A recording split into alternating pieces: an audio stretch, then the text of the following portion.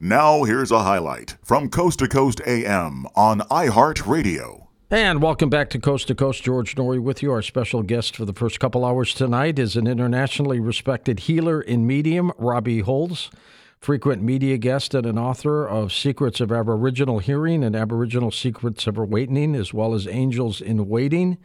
And we will go to her right now. Robbie, thank you for joining us tonight at this late moment. My pleasure. I'm a night owl, George, so this works for me. All right, super. How have you been? Great. Well, good. We're going to talk about two of your works, The Aboriginal Secrets of Awakening, a lot influenced by your late husband, Dr. Gary Holz, and Angels in Waiting. Let's talk about Angels in the beginning as we get kind of close to Christmas. Tell me a little bit about this work, reaching out to your guardian angels. Well, I've become aware of angels and spirit guides from my late husband. He used to talk to them after having had an experience with them in the outback with the Aboriginal tribes people. And he's the one who kind of woke me up to the fact that they're here with us and they want to assist us. But because it's a free will planet, we need to ask for their help. But once you start asking for their help and allowing them to assist you, it's really transformational. It's a big game changer. It's like taking it from 5 amps of power on your own to 5,000 amps of power with their help. That's huge.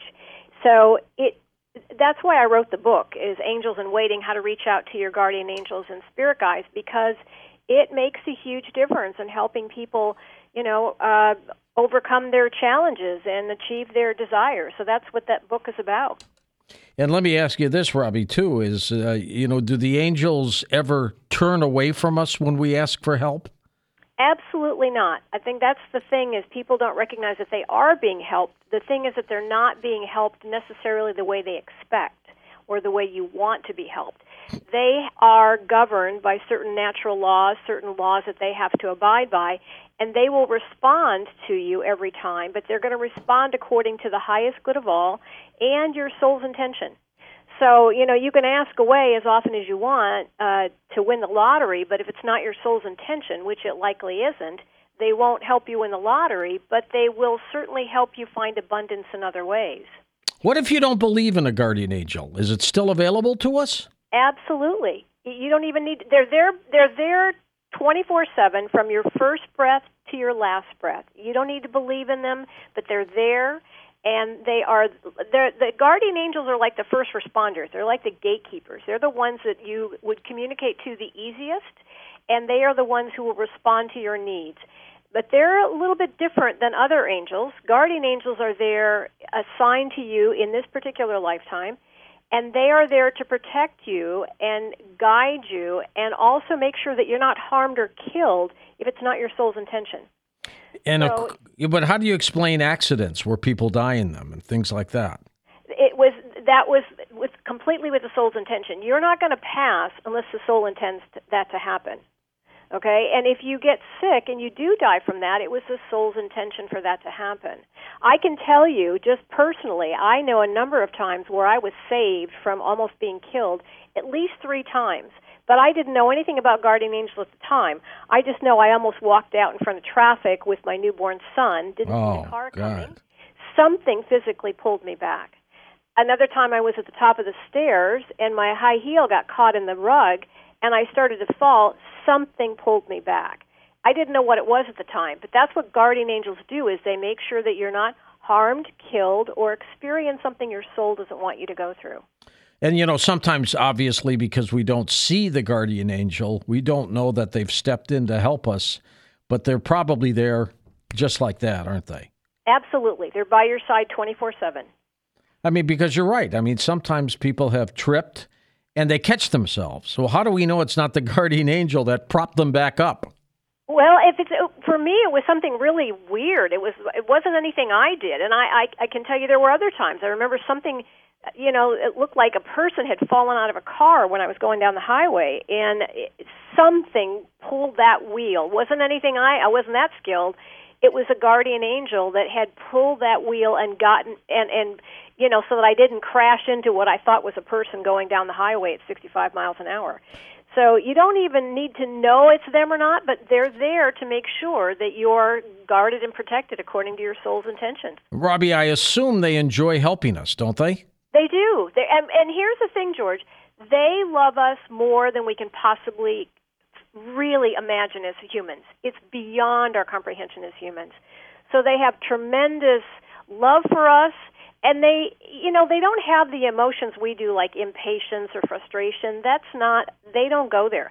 They're here waiting to assist us. That's another reason I wrote the book. Is to let people know they're here to help you. It's huge when you allow them to assist, but because it's a free will planet, they're not going to just step in and help you with these things unless you ask. How many times do people ask their guardian angel for help? I bet not that much. You'd be surprised. And even people that know they're there don't ask as often as they could because they just forget about it, or they think they're not worthy, or they don't think they're going to respond, or they haven't responded the way they thought they would in the past. But here's the cool thing, George. This is what I love about this. They want you to ask. Ask away, big, small, vague, specific, as often as you want, because we were designed to have this help. And every time we ask and allow them to help us, that enables them to grow because they're serving out of tremendous love. So it's this beautiful symbiotic relationship. It's a win-win. So ask away, because by allowing them to help, you're allowing them to grow. And as you grow, they grow. So it's really, that's why I really wanted to get this word out, is it's going to make a huge difference in your life. We're making this harder than we need to be. We're creating a lot more pain and struggle than it was intended, and they can help and assist us with that. Remember the movie It's a Wonderful Life with Jimmy Stewart, right? Yes. Great movie. He saw his guardian angel, Clarence. Clarence tricked him, pretended he was drowning, and George Bailey jumped into the river, pulled him out, and they started that relationship. Is it conceivable sometimes, Robbie, that our guardian angels are near us as human forms? We just don't know who they are? That's a good question, George. They can take on a physical form. And I've had people tell me that they've seen, they've had guardian angels. Amazing stories. When they rescued them when they flipped the car over, and a woman came by with a kid in the back seat and helped them, and then they find out later that was a guardian angel. There's amazing stories. They are there to assist us, and if they need to, they can take a physical form. But guardian angels don't need the human experience.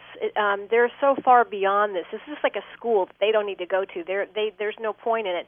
But if they need to, they will take on that form for us, sure. I've told this story on the air before, Robbie, but my mother was born in Fitchburg, Massachusetts, and they lived in a building that my grandfather owned a furniture store, and above it he had about 15 apartment units that he built, including one huge one that they all lived in.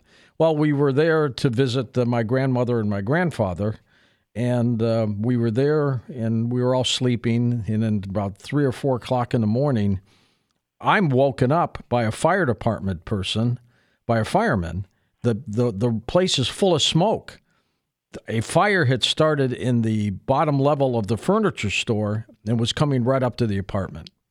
And this fire guy woke us all up, must have been about 12 of us, got us all out, and we were outside 3, 4 o'clock in the morning. Sirens are out there, fire trucks are out there, but he saved our lives. Well, we went to thank him, and he wasn't there. And my mother went to some of the other firefighters there to, say, where is this guy? She described him, and they said, we don't have anybody like that. Yeah. Could he have been the guardian angel? Yes, absolutely. Absolutely. And you'd be surprised how often people have experiences like that. That's cool. Yeah, it really is. They step in like that. Yeah. Who assigns them to us? Do they pick a lottery before we're born, or how does that work? Some people get their... No, I know what you're going with that one, but no, it's trust me, it's compatible with what your journey is and how evolved your soul is and what you're here to experience. But we don't get the same guardian angel over and over. It depends what you're here to experience and what your life's going to be about. So, but they are highly, highly evolved. There is a lot of tremendous, loving, huge wisdom behind who's going to help you. And you're not going to outgrow your guardian angel.